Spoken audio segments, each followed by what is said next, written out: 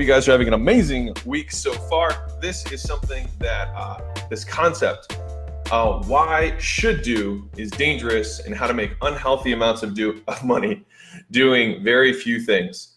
And so I wanted to take a quick moment to talk about this concept. Okay, so let's dig in.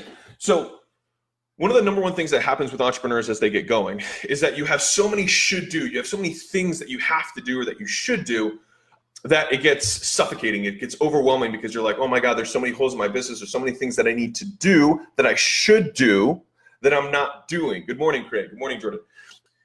And so how do you tackle that, right? And what's interesting is that the bigger you get, the more horsepower you have on your team and the more you feel like you can take on these should do's, right? And so let me give you an example of how should do's become innumerable and impossible. So if you were to look at the business with the 5 core functions, right? You got lead gen, lead nurture, sales, fulfillment, resell, and ascension, right? I could look at any business, ours included, and look at lead generation and be like, you know what we should be doing? We should be doing 6 other platforms, and we should be making ads every single day, and we should be making professional videos and all this stuff, right? That's all these things that we should do for lead gen.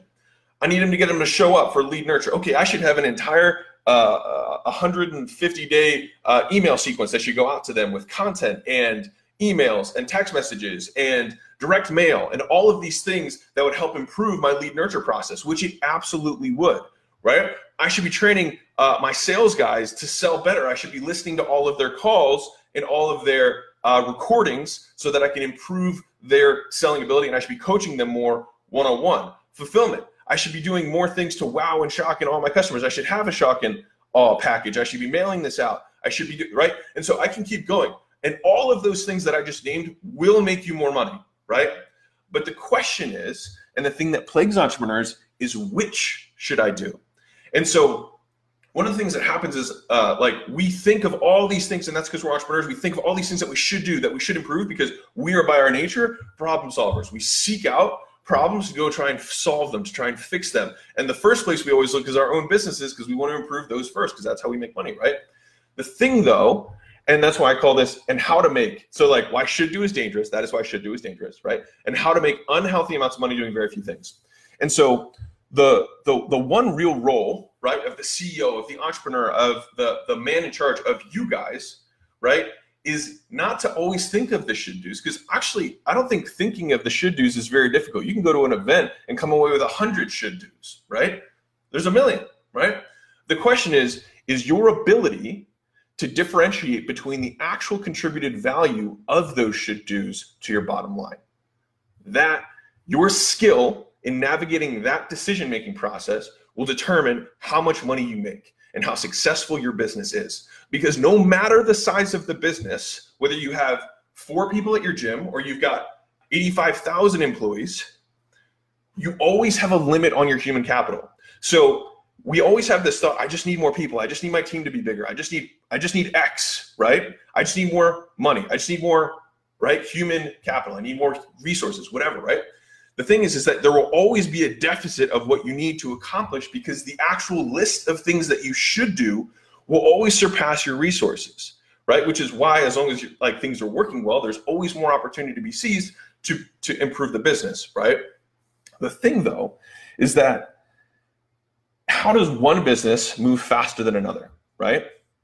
How does it actually happen? Like how did we come into pretty much an established marketplace and then go faster than everyone else, right? In 24 months.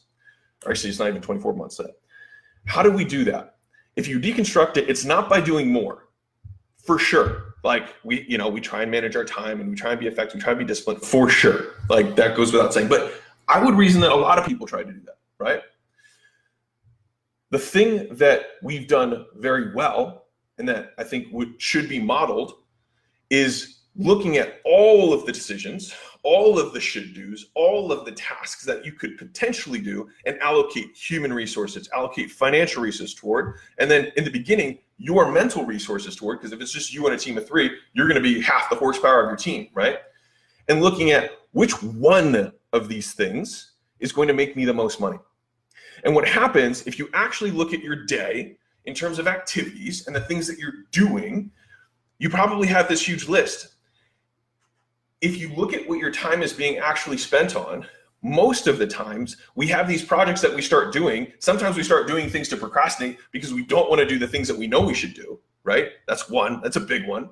Because the thing that we should do, the one thing that might be the most effective, that might move the ball forward, might take discomfort, might take learning a new skill that we don't know yet, and we don't want to go through that discomfort period. So we start doing less important things. There's things that we should do, and we could definitely make the rational argument that me making 150 email sequence would improve the amount of people who over time would come back into Gym Launch. I could make that argument all day long. I actually got a request for that from my sales director, and this was a few months ago. I have not done it. And I told him I wasn't going to do it. It was a request. He literally was like, do this. And I was like, no. and there is an argument for why it would make us more money. I just don't think it would make us more money than the other things that I am working on. And so that's where my attention should go. And so your ability to navigate all of this huge and endless to-do list and be able to actively cross things out that you know you should do in favor of doing the things that you need to do, because it's the one thing that's going to move your business forward in a massive way. And that's why when I get on the phone with guys who are stuck at 5 million, stuck at 10 million, and they're like, how'd you do it so quickly? And I ask them what they're doing. I ask them what they're focused on. And like 9 times out of 10, it's, for lack of a better term, bullshit. You know what I mean? I look at them like this, like they're working on things that are not the bottleneck. Hey, if you're a return listener and you have not rated or reviewed the show, I want you to know that you should feel absolutely terrible about yourself and everything else in the world. I'm kidding. But it would mean the absolute world to me if you guys would go ahead and do that. And you don't even have to pause the show. You can keep listening and you can just do it with your thumb right now. It'll take you less than 60 seconds. And like I said, the only way that podcast grows through word of mouth. And this is you joining hands with me and helping as many entrepreneurs as we possibly can, because no one is coming to save us. It's just us. All right. So please go do that now and let's get back to the show. They are not the weak link in the chain. And so what's interesting is that there's these like two totally different schools of thought, right? You have your like double down on your strengths, like only be good at these things and then outsource the rest. You have that sort of, narrative that gets pushed on us. And then you have the other side, which is like work on your weak points, right? So you can become more balanced, blah, blah, blah, blah, blah. The difference between working on yourself, right, versus working on your business is that you yourself, like I shouldn't learn accounting. That's probably not a good use of my time. But if my business has a point in time where accounting becomes the bottleneck, then I need to solve that problem. And so that's where the balance between what are my strengths versus what is the weakness of the business. In the beginning, your strength is what is propelling the business, because in the beginning, anything you do, if you're like good at sales, then you start selling stuff, right? But then other parts, and then because that's the strength that starts moving things forward. But then another thing is going to hold the business back. And until you can identify which of these things is the real bottleneck, and that's why it takes wisdom, it takes discernment to look at the business and be able to see it. And that's why sometimes having consultants, having people from the outside be able to look in without emotion, without investment, because you might have had a sunk cost of time. Like I've been working on this email sequence for, I get this one all the time. Like, well, you know what, Alex, I'm gonna do exactly what you said, but I'm gonna finish this thing first because I've already put in five weeks. I'm like, cool. You putting in another 3 weeks on that project to finish it still will make you less money than solving the one problem that if you took the next 3 weeks that it would take you to finish that thing, if you took those 3 weeks to solve this problem, you'll still make more money. And so when I get on these calls and I talk to these entrepreneurs, like the only thing I'm listening for, literally, and like you'd be amazed at what a coaching session with Alex is. Like it's literally just what's the thing that's holding you back? What's the weak link? What's the bottleneck, right? And as soon as you identify that, it gives you focus, and then you can ignore everything else, because when you take off the weak link, everything blows up, right? Until the next bottleneck, right? That's the thing. And so if you were to make a fitness comparison, if you're really, really strong off the floor and you can't finish your deadlift, right? You just can't lock it out. You getting stronger and stronger off the floor isn't going to do anything, because you're like, I have to double down on my strengths. I have to get better at sales. I'm already good at sales, but I'm going to get even better. I'm going to get even better. If your problem is that you can't retain for shit, that's not going to grow the business. It doesn't matter, right? Because that's the weak link. And so you might not be naturally an empathetic and caring person, but you can find someone who is, empower them with the decisions, and then coach them with culture to take ownership over that aspect of the business. And then the business itself grows, because a business needs to be balanced. The people in it are not. And so you need to double down on your strengths. Your employees need to double down on their strengths. You need to coach them to double down on their strengths, so that as a whole, we create a balanced business, even though individually we're all weird, but when we put it together, it works and it is balanced. That is how the business can grow and expand, because it has great lead generation, great lead nurture, great sales, great fulfillment, great ascension, great retention. It has all of these things in place, but it's through an unbalanced team of weirdos that it's accomplished. And so when you look at this huge list of should do's, the number one thing you need to do is not get stressed, is not feel anxiety, is give yourself permission to not do 3/4 of them and never look at them again.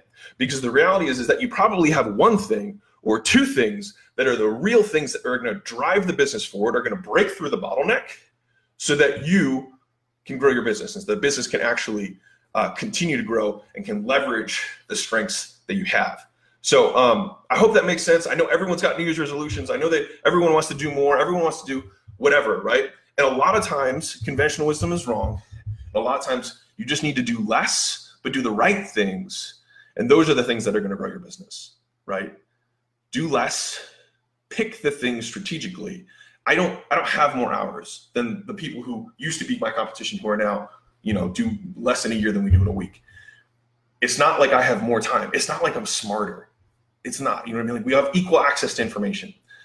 I believe, and this is my belief, and I could be wrong, I'd be corrected by someone else later, who knows, I don't know.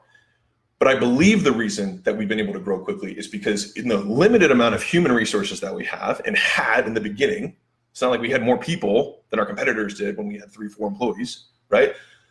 We had a limited amount of capital, and we simply invested it, we allocated it to projects that were more valuable, that made their time more effective. And we got a higher return on our human capital, on the attention that we invest. We got a higher return on that because we didn't have a bottleneck. And every time we had a bottleneck, we were able to invest and identify what that bottleneck was, despite having maybe other issues in the business, but they weren't the one that's holding us back. So I hope that makes sense to everybody. I hope you guys are having an amazing new year so far, and loving life and crushing your goals. And so sometimes I think it's good to remember, look at your big list of should do's. Don't feel guilty about it. If you feel anxiety, it means you need to prioritize them and get rid of most of it. And be okay with the fact that your business will literally never be perfect, ever. And you will literally never have enough people. You will literally never have enough money. And so the skill of the entrepreneur is in picking which one thing or two things am I going to take my time and attention of my team and focus on. That's all I got. If you could drop a comment or a like, I would give you a like and a comment back to your comment. All right. Anyway, guys, have an amazing week, and I'll catch you guys on the flip side. Bye.